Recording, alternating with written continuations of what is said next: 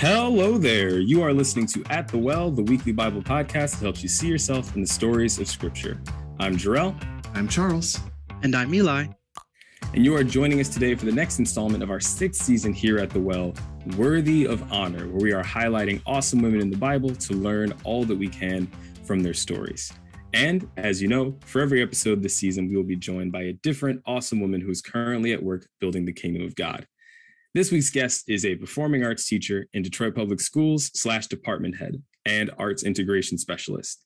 She's been doing youth work for 17 years, is on the board of YouthWorks Detroit, on the leadership for Detroit Christian Outreach. Did I say that right? Detroit Community Outreach. Goodness gracious, I botched the admin right off rip. And was in a PBS movie. Ladies and gentlemen, boys and girls, he bears and she bears. Miss Kathleen Wright. Kathleen, how are you doing today? I'm doing well. Thanks, guys, for having me.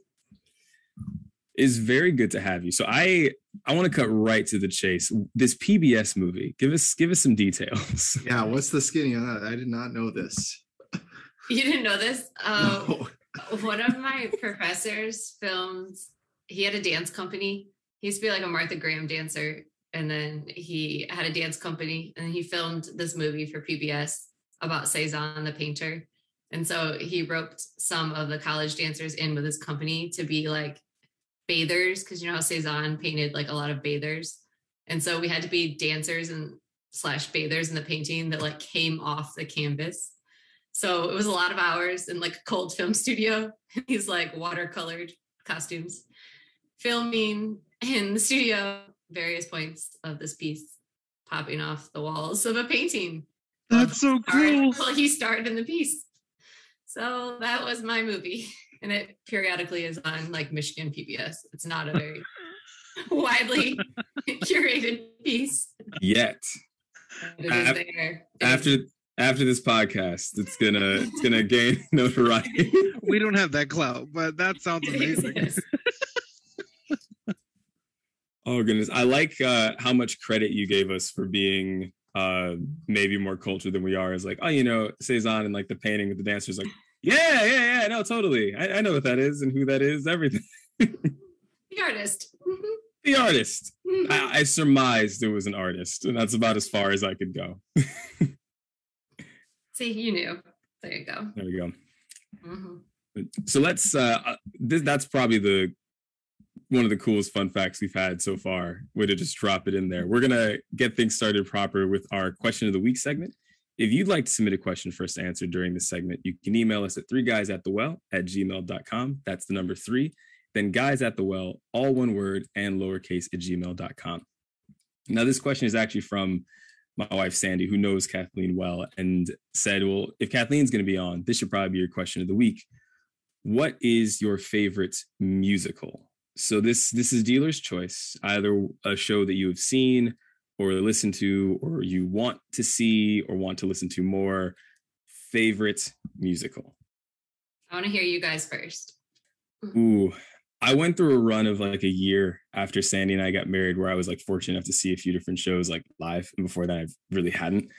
I'm going to say Hamilton, which is like an easy thing to say, but it is just so good and moving and triumphant. And I learned so much history from it.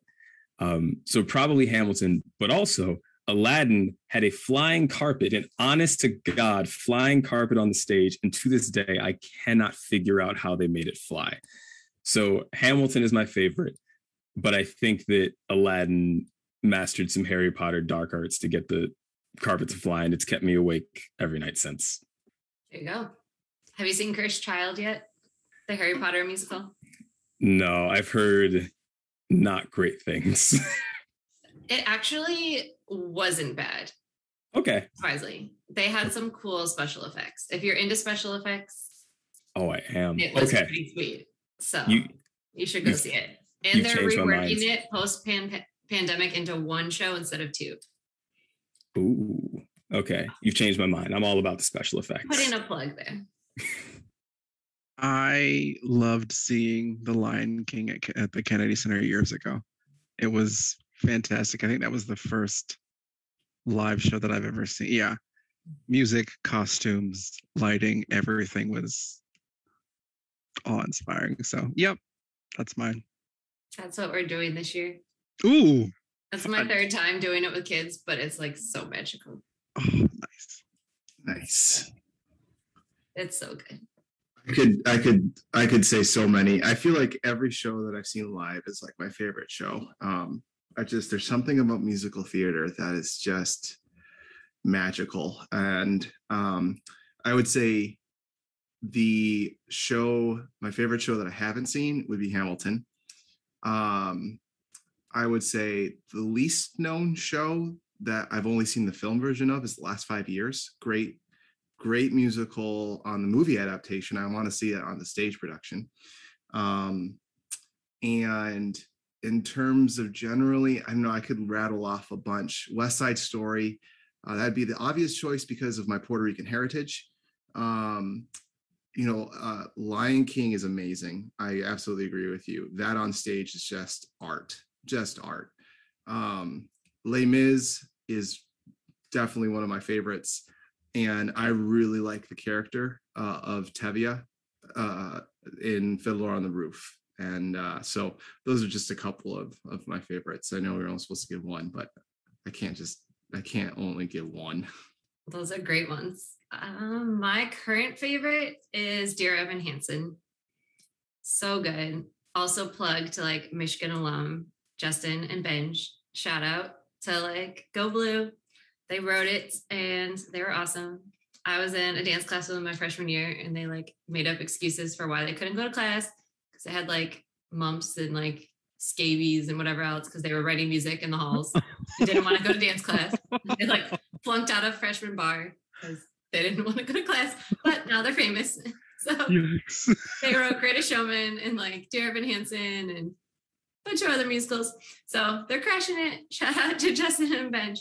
But Dear Evan Hansen is amazing. And the movie's coming out this December. The movie version of the musical is coming out. But it's amazing story. And it's great for teachers talking about suicide and mental health. And it's a really great one. Next to Normal is also another really great mental health favorite musical of mine. Oh, wow. I never heard of Next to Normal, but I'll have to look into that. Awesome. I've seen it live, but not like a Broadway version. I've seen a community theater version of it. Well, I've seen the bootleg Broadway version of Next to Normal, but not the live version. But I've seen the live community theater version. But Dear Evan Hansen is my current favorite. I'm excited for the movie because I haven't seen the stage production. And yeah, I'm excited. Have you read the book, Kathleen? I read the book. And having no context for what I was getting into, or I was it was weird. I don't know if that was your experience. It was hard to follow. And I was like, I think I just need to see this on stage. You need to see it on stage. The music's just incredible. Yeah. The lyrics are incredible. Yeah, I really felt like it was missing something. I was like, this is not a story to be written. No, it would be like if they tried to make La La Land a book. Which they also wrote. Yeah, that would be a terrible. It wouldn't translate. No, not at all. Awesome. Well, let's get into the main topic of our episode and just this whole season: women worthy of honor. Everything we do here at the Well is wrapped up in several verses that we've referenced throughout, but one theme verse we keep coming back to this season, and that is 2 Timothy chapter 3, verses 16 and 17. That all scripture is God-breathed and is useful for teaching, rebuking, correcting, and training in righteousness, so that the servant of God may be thoroughly equipped for every good work. And so here at the Well, as brothers, as friends, we want to be thoroughly trained for every good work and equipped for every good work. We want our listeners to be engaging with this podcast in a way that helps them to get more trained for every good work. And that means taking all scripture as God-breathed, as useful for teaching, rebuking, correcting, and training in righteousness. And we get a kick out of taking the little nuggets of scripture that seem small or not talked about as much, and really thinking about what they reveal about God and just kind of the kernels of wisdom in there, even if they're easily passed over. And as men, we noticed in a particular way, our very bougie and mustache aficionado colleague Eli pointed out really early in the season, or just in our time doing this podcast, that one of the ways that we as men have to do that more intentionally is by looking at the stories of women in the Bible, because there aren't nearly as many relative to men. They're not talked about from, at least in our own experience, haven't been talked about from the fronts, from places of leadership as much. And just as guys, we have a particular privilege to learn from the successes of failures of dudes in scripture primarily that we can more relate to because they're dudes.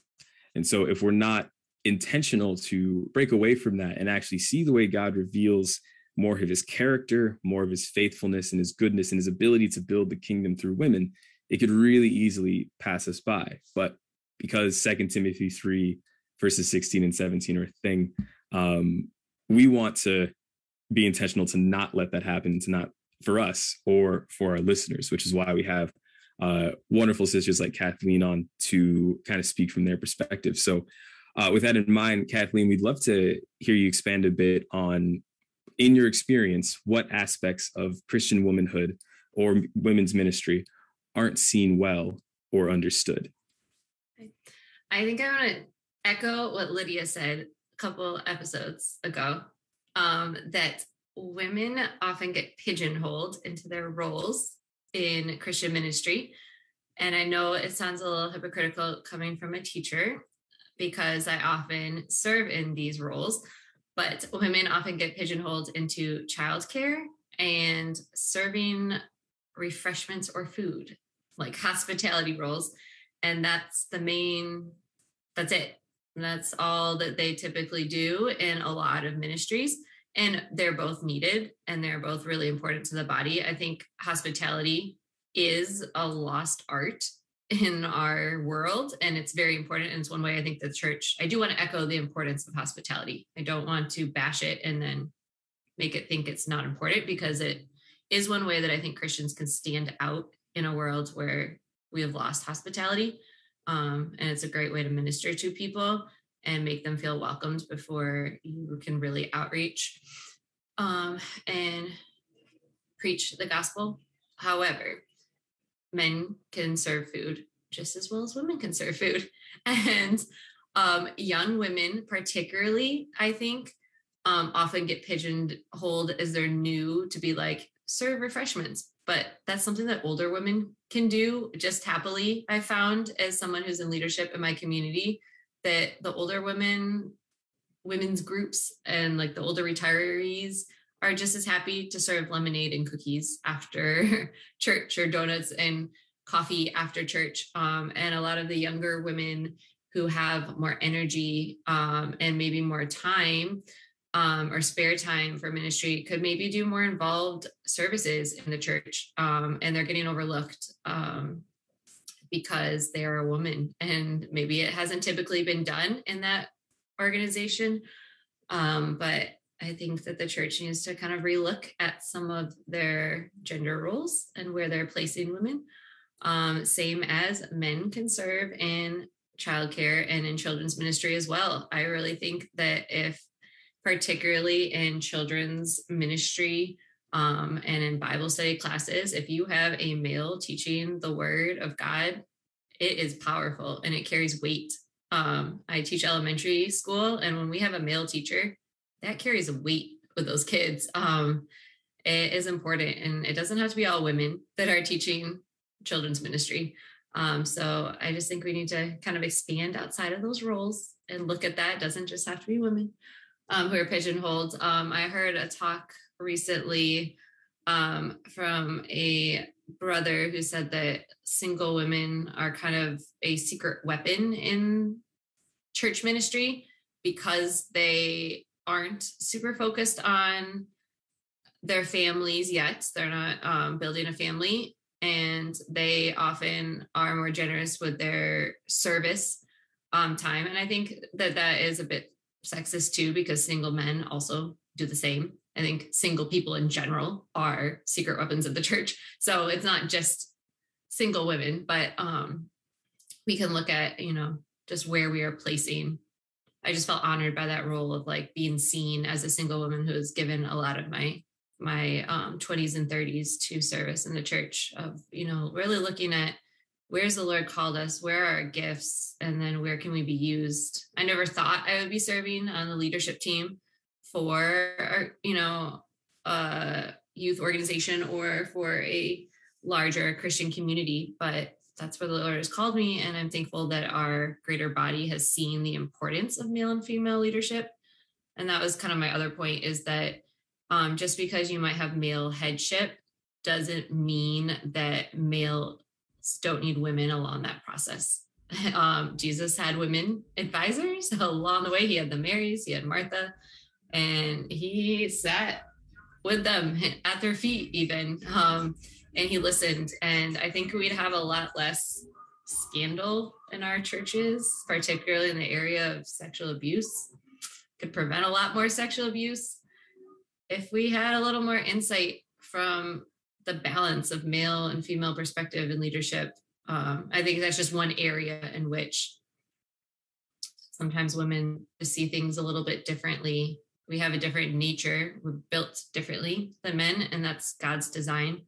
And I think that that's just important as we're planning things, as we're working together in leadership and unity, that we work together and that we have of equal voice and equal footing along the way.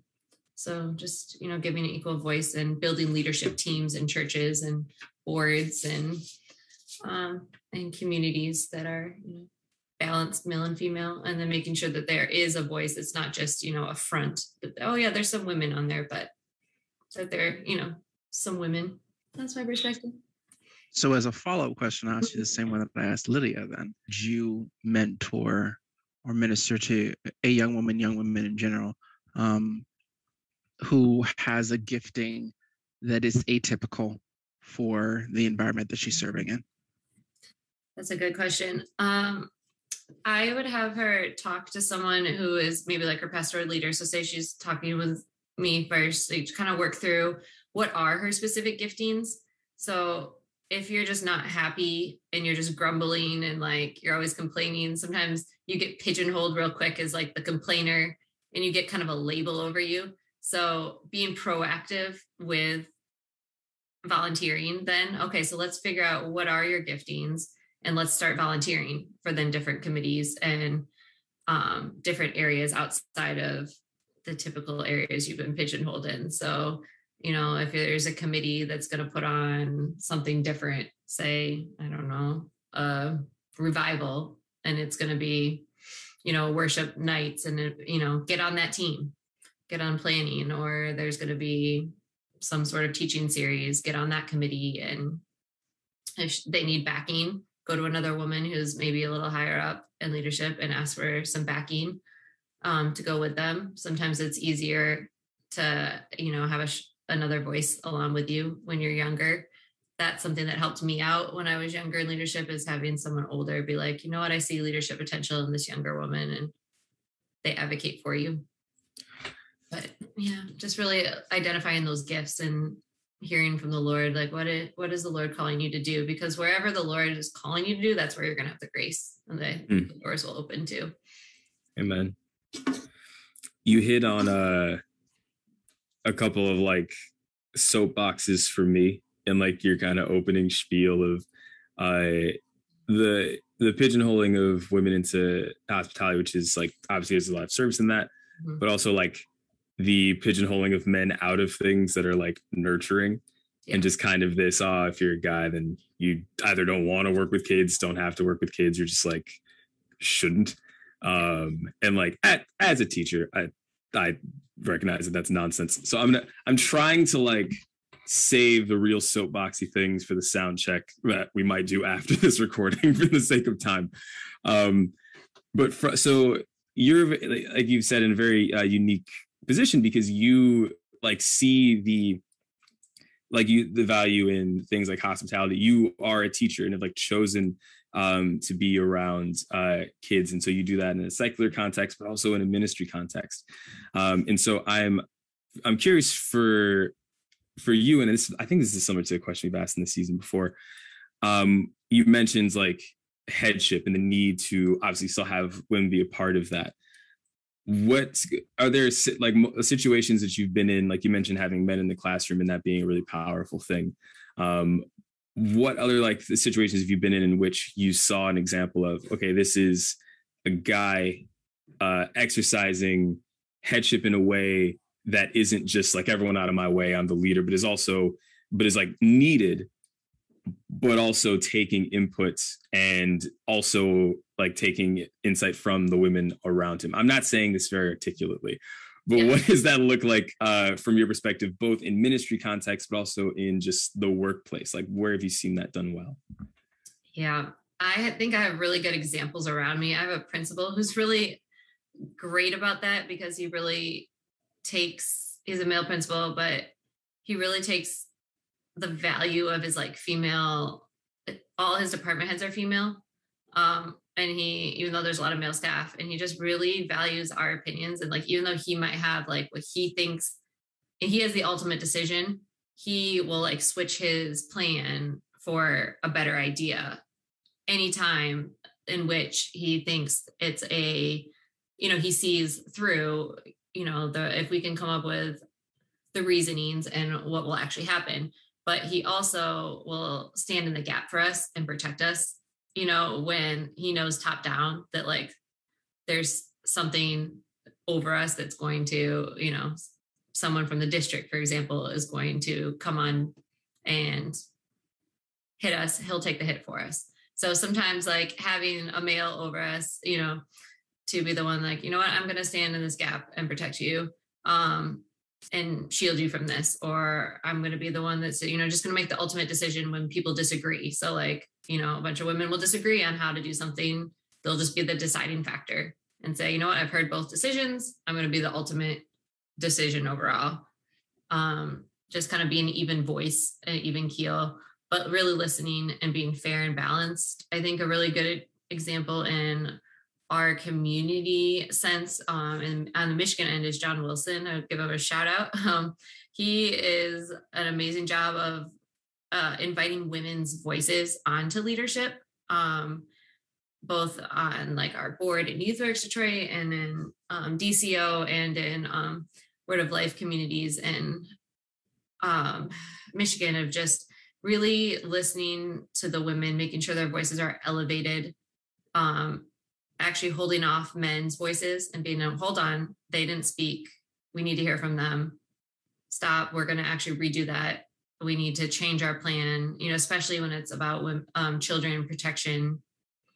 So really making sure that we need to listen to the women, elevating, using his authority, being at the top to elevate those that are, whether it's a minority situation like he's doing with our race in unity book studies we're doing right now, and then our growth we need to do as a community, or whether it's with women or whether it's with children and child protection. He's using his position, I think, to elevate voices right now. So I think that's a great way.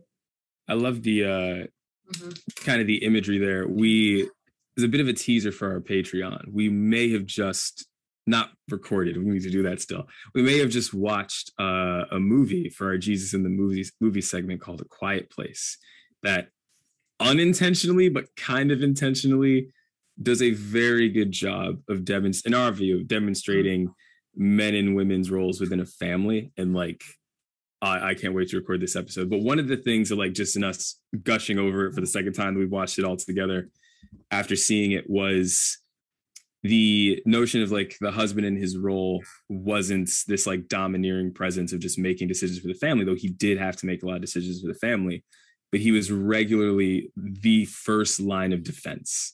Mm-hmm. And in fact, every single time there's a moment where the family needs protecting or defending, he like doesn't hesitate and steps into it before the rest of them even really know what's happening.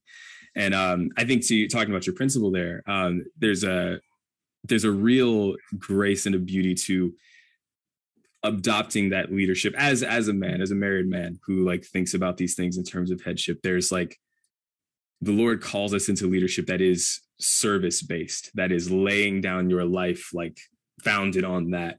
And so a lot of good examples that like I've seen, and that like as you've articulated isn't just a guy saying I'm going to make this decision because I have the power to, or I'm going to speak on this because like I have the authority in this context. It's I'm going to make this decision even because it needs to be made, even if it is uncomfortable, or even if it like fields more questions that I have to deal with to spare other people from it. I'm going to protect the people who are under my care because that's kind of what the role is. And I don't know. I just want to like thank you for sharing that, because I think it ties in with some stuff we were talking about off mic, and I think projects what like headship actually is. You know, it's not flexing. It's like choosing to like step into the difficult spaces and like take things for the family, for the team, for the department, and that's often misunderstood. Yeah. I also really appreciate the language you use in terms of men in leadership elevating the voice and the opinion and the thoughts of women. I think that is really striking to me, and I think there's something about that for guys in leadership to like hear and to be warned. Like it's really easy, not necessarily just for women, but maybe for quieter men for their voices to be washed out, and to realize that like we are a body and are different parts of the body, and God knit us as a body. And so everyone's opinions and thoughts should be heard. And as a servant leader, as you were saying, Jarrell, that person's responsibility is actually to elevate the unheard voice, and oftentimes that's women, but it could also be, you know, a timid person. And I really appreciate that as someone who is in leadership myself, as a husband and a father. It's a reminder to me. I need to elevate Chelsea's voice. I need to elevate the women that are alongside me in leadership as well. So I really appreciate that thought. I know a lot of women, myself included, like there's only so many times you can get shut down to before you just stop speaking up. And like I've gotten a lot bolder teaching in Detroit and then fighting for my students. And I'm much better advocating for my students than I am advocating for myself. And I know that about myself, but it's easier to advocate for someone else, for sure. But on leadership teams, if someone's purposely being like, wait, I haven't heard you speak up, what's your opinion? That really helps, you know, especially for a woman. Then when they're constantly tired of like interrupting, being like, well, actually, can I say something? You know, if they're the only one in like a room full of louder voices. So on that, like before we move on to the passage, as you mentioned, like finding your voice, especially with like advocating for your kids.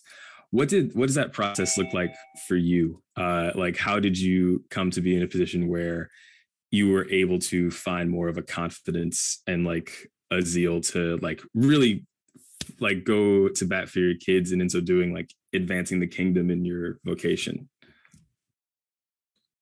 I couldn't not. Like, I just feel like there's no other option with my students. My students are my vocation.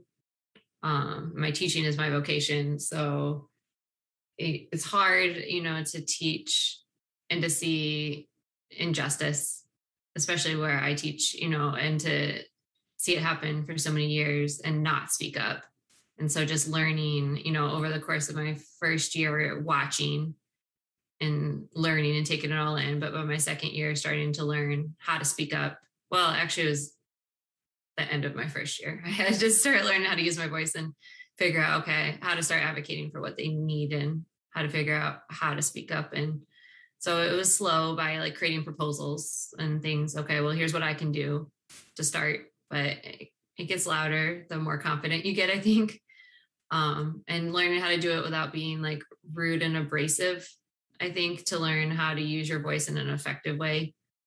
But in teaching it to learn to teach my students how to elevate their voices as well, because collectively our voices together are a lot stronger. You know, elevating their voices along, you know, with the teachers' voices.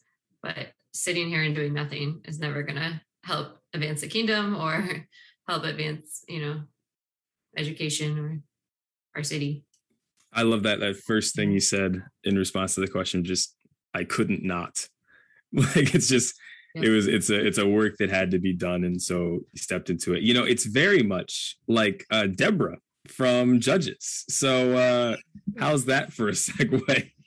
We're gonna be talking about Deborah from the book of Judges today, who ties genuinely very well into kind of how you teed us up for it there. So the passage for today is going to be Judges chapter 4, verses 1 to 16. If you have your Bibles and you aren't driving, you can start turning there now while I set the scene. The book of Judges falls into a familiar pattern. Israel falls into sin. God allows a rival nation to seize control of them. God sends a judge to call the people to repentance. Israel repents. God gives them victory over their enemies. It's predictable, but still makes for one of the most entertaining books of the Bible. Deborah was one such judge. During Israel's oppression under Jabin, king of Canaan, and the commander of his army, Sisera, Deborah knew that the Lord was ready to deliver them into Israel's hands.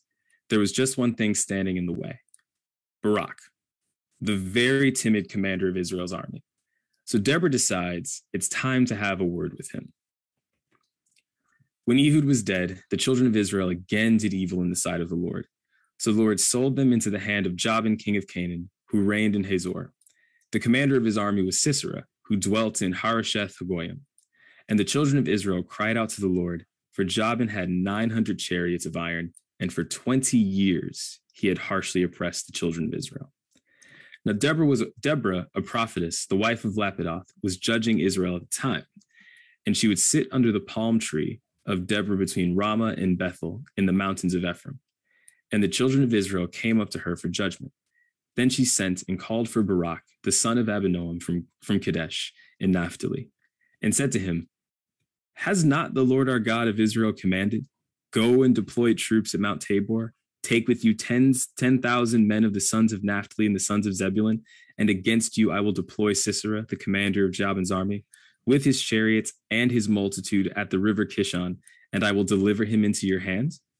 And Barak said to her, "If you will go with me, then I will go.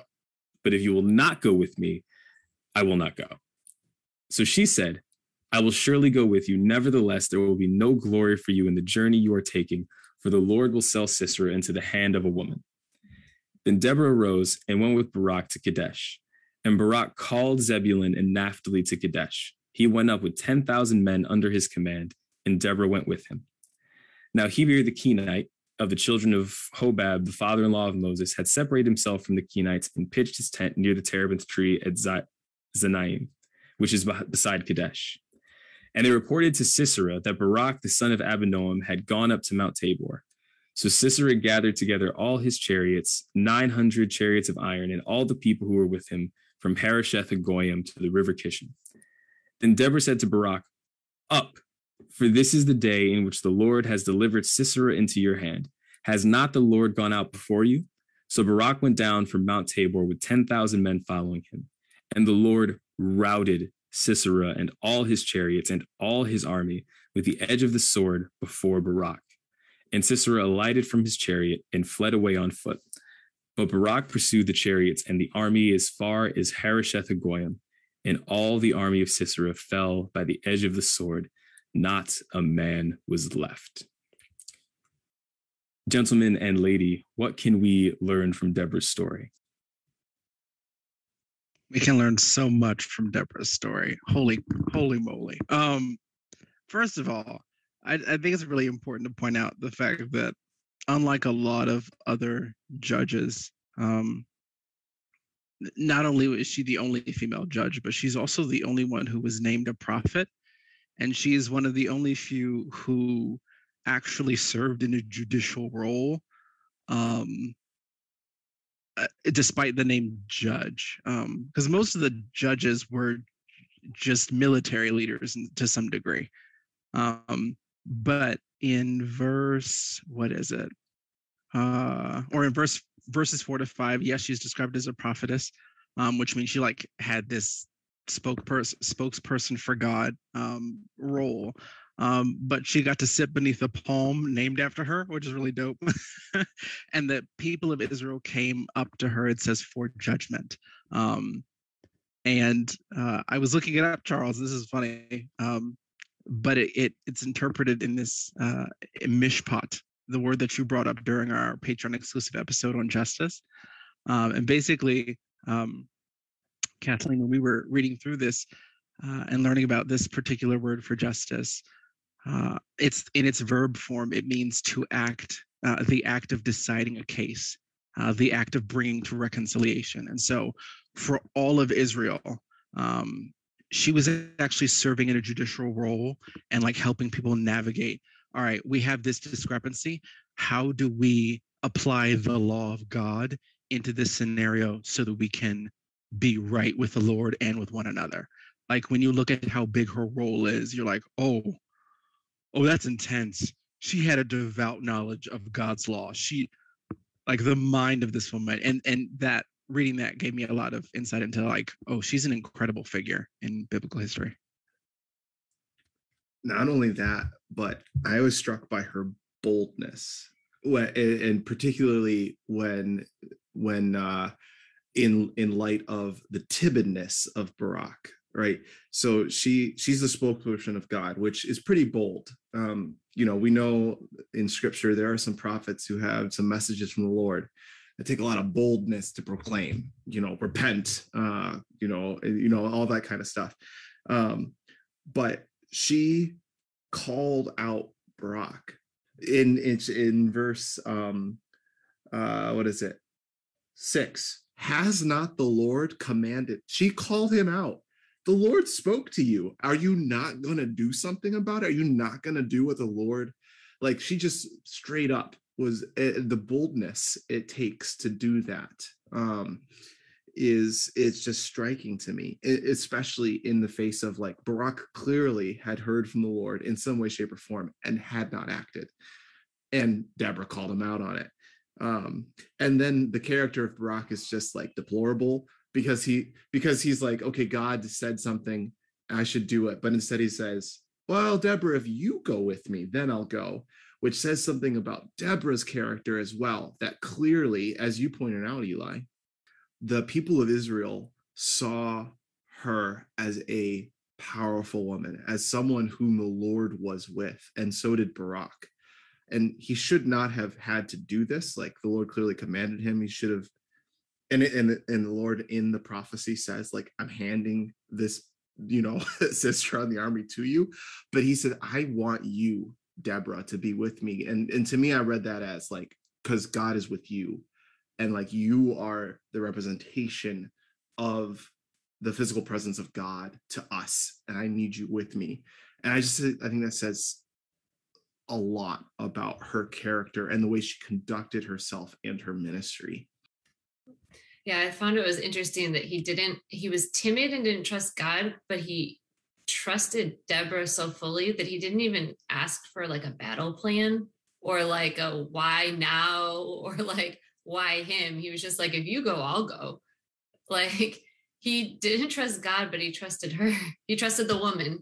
So again, of course, it's the weight of Deborah and what she carried, but also, for a man who was in military to not even question such a big battle plan, that is surprising to me, but also to show he didn't have faith in God, but he could see faith in God in someone else, which, is another testament to Deborah, that her faith in God was so strong that others could see that faith.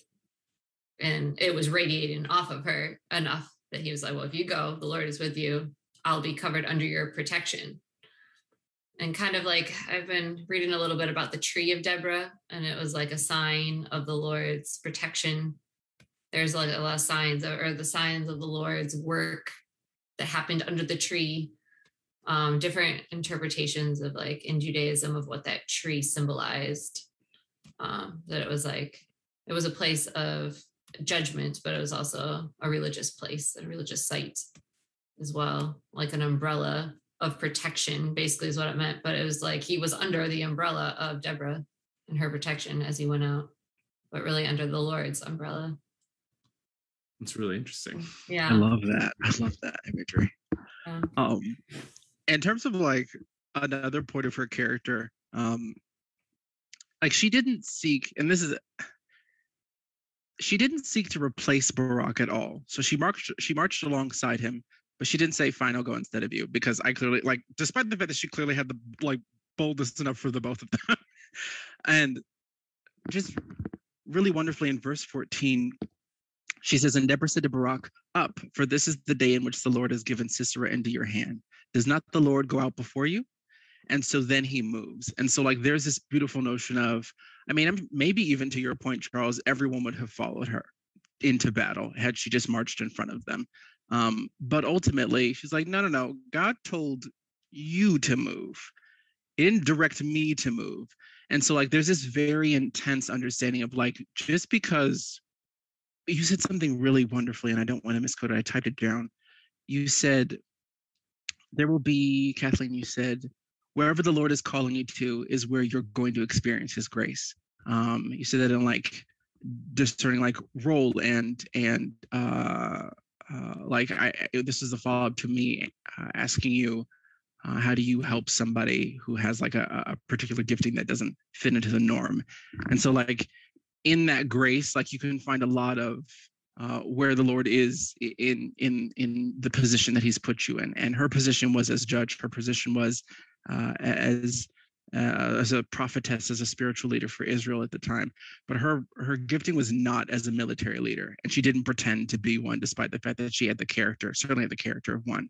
And so, like, there's an incredible discernment that goes on in like the couple of days when you're dealing with the people who are oppressed, and you're trying, urgently to move them out of that position. And okay, the Lord's with us, he's going to get us through this.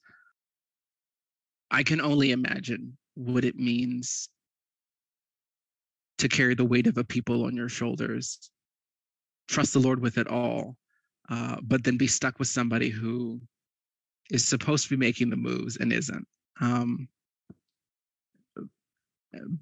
But like the vigor that she shows in her encouragement to Barak is actually really not beautiful but powerful. She's stern with him. I like it. The sign of a good leader to know that you need to like train up the next leaders. Yeah. And that doesn't always happen. A lot of times leaders are like, well, it's easier to get it done ourselves. Yeah. It would have been easier for her to just do it herself. Yeah. But her patience, and I think sometimes I find that myself in leadership is like, well, sometimes it's just easier to run a kids program. But I'm like, no, it'd actually be better to train up more people to run the kids program. Yeah. But that's what she did. She made him do it. Yeah. Even though it took time and probably a whole lot more stress. Clearly. And maybe even delayed the plan. Like, because she's the one who approached him asking him, like, didn't God tell you to do this thing? And so like maybe he was even taking longer. Maybe she approached him under this palm, this like religious space of a palm. It's like, no, we're here under God's provision. And here we're going to win. So like, I don't know. I don't want to go too far beyond the passage, but if I'm thinking about what their actual interaction was like, it's like, come on, dude, catch up. But reading this has challenged me to understand, like, one, God's timing, and two, God's like how he dispenses out not roles, but like ability and gifting. It's just like, clearly somebody was more competent in this arena, but like the ability to restrain herself and say like, okay, I know how I can get him to do what needs to be done. Here is the encouragement I can offer. Here's the truth I can offer. And then I'm still just really impressed with the fact that people came to her with all their problems and said, like, this, how do we apply the law to this? The critical mind that Deborah must have had, like, that God developed in her, is amazing. And yeah, it goes to like the beauty and the diversity of the gifts that God gives his children. Like, yeah, she clearly was one of, if not the only person at that time who had the ability to do that. And I mean, the story shows it. Another thing, I when I was reading this, particularly Eli, you were speaking on verse 14, where she basically gives Barak a rallying cry. Like the armies are literally across from each other, and they're just sitting there, and she's like, "Up, for this is the day that God is giving Sisera."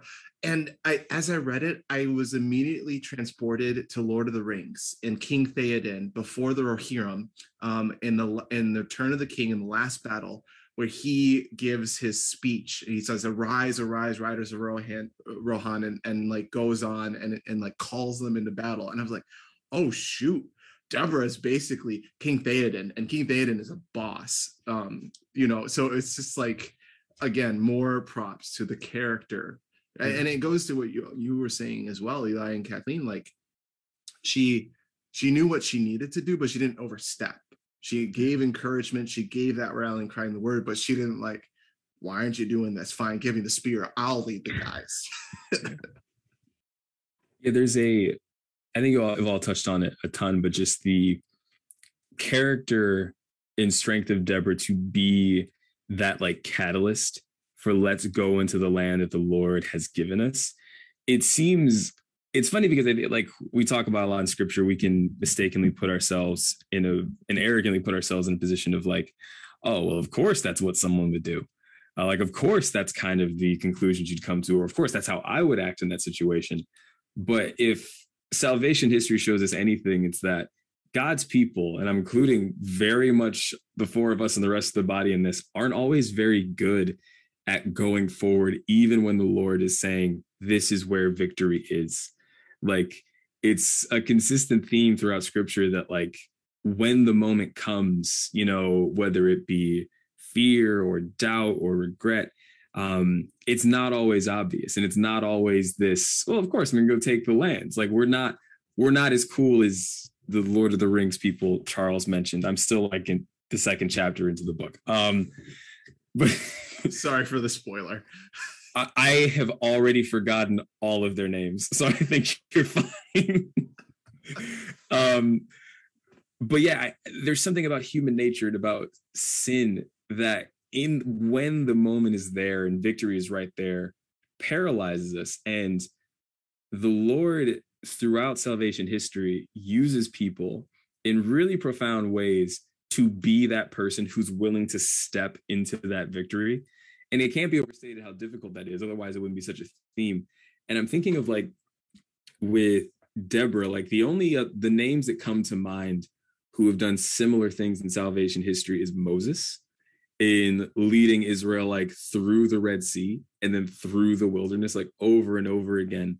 Like he was met with resistance of, yeah, but like, what if, or we were better off here, and knowing that God had a greater victory for them, he kept going. Joshua, and one of my favorite passages of all time, when he like gets to the Jordan and is like, choose this day who you will serve, and then lays out all the things that God has done. And so like if we're looking at those characters in history and like the people that are held up as like conquerors of the faith, Deborah's one of them. And I just love that, like the strength to not just hear from a distance in a vague way, this battle is yours, you just got to fight it first. And then to get to the front lines and to see like all those men and their weapons, and to still have this resounding, the battle's ours, we just got to fight it. Like even going back to Joshua and Caleb, when they spied out the land, and it was like, well, this land is good, they're just some giants. And people were like, well, what? Well, hold on. So just like this, there's a unique character that, I would love to say that I had, and I'm not sure that I do, and that I think is all too rare in scripture that Deborah displays here. Even when like even the way she calls it out with Barak, she very specifically says like, you're going to go to this place, you're going to take these many men, and he's going to deliver you to in your hands. Even when God gives an ingredient list and a recipe, it's not enough to get the commander of his army to go, but it was enough for Deborah. And there's a faithfulness there and a confidence that God's word is true that we can all take from her example. And I know this is in the next passage, but she's also, on top of all her other roles, like a songwriter. Like she took the time to like then write a worship song to like praise the Lord and thank him for winning this battle. And that sets another example after, doing all that she did just to pause and then reflect and thank the Lord. So then she modeled that aspect of, the role of, what we need to do, and leadership as well was, stop and thank the Lord, because it would be so easy for her to be like, well, look what I did, or, look what we did, this big accomplishment, but look what the Lord did. So. Amen. I love that image of winning this massive battle. And it's like, Deborah, what's next? I'm gonna lay down a few bars, give these people some words to praise the Lord with. Well done. I'm gonna leave that there. I'll go on a tangent. It's too late. So with that in mind, is I guess a final question, Kathleen. So you have kind of started your own battle going into this school year, first real one, I say, with the biggest air quotes in the world, like during the pandemic. So how, I guess, and what are some things that are kind of helping you model that confidence and that strength that we see in Deborah? Like you talked about, like finding the strength, like advocate for your kids, but what kind of keeps you anchored in those moments where it's like, oh, I'm covering a lot of class periods for people, and oh, there's all these things I need to figure out that I didn't have to figure out before. I guess what kind of gives you that courage to be that disciple in the classroom as well? That's a good question. I don't know if I have that totally figured out. Just knowing that the Lord is with us, and like the kids need to be back, and we're just gonna keep showing up every day and loving them. I think my biggest motto as a teacher is just like love first, teach second. So this year is not necessarily about, this sounds horrible, like teaching and like fixing all these holes and making miracles happen and putting on 20 million performances, but it's about loving these kids and trying to keep them safe, and hopefully we'll get some education in, but we're also in a pandemic, so keeping expectations real. But I think just loving the kids that are in front of me every hour keeps me safe instead of worrying and stressing. Because if I'm really stressed, I can't pay attention to the kids in front of me. Yeah. So. No, absolutely. Priorities. And so much of teaching, as you've said, and as like I've experienced as well, and like the version of taking the land there is like kids knowing that they're loved, kids knowing they're in a place where they can actually like be the people that they want to be, and who God wants them to be. And it sounds like you got that leading the charges out to battle. So well done. So if you're listening to this and you're like, oh wow, that just was a crazy setup for this battle and this rout of Sisera's army, but like what happened to Sisera? Like this evil commander of Canaan who oppressed Israel for 20 years. I really want to know what's next in his story. Well, you will have to listen in next week for the conclusion of our look into Judges 4. But that is all for this week. Thank you so much for listening. Kathleen, thank you so much for coming on. This has been a blast. You're welcome, guys. Thank you. Wonderful. I'll have to have you back on at some point soon. Until then, you can check us out at atthewell.podbean.com. We upload new episodes every Monday. Well, every other Monday on Podbean, iTunes, Spotify, and Google Podcasts. You can also connect with us on Instagram and Facebook by searching 3 Guys at the Well. And if you want even more content and would like to help this podcast grow, consider becoming a patron and head over to patreon.com/@thewell for exciting new bonus content like our series on hope, our new series on justice, Jesus in the movies, at time of recording, A Quiet Place episode coming soon, and lots of other goodies. We'll talk to you soon here at The Well.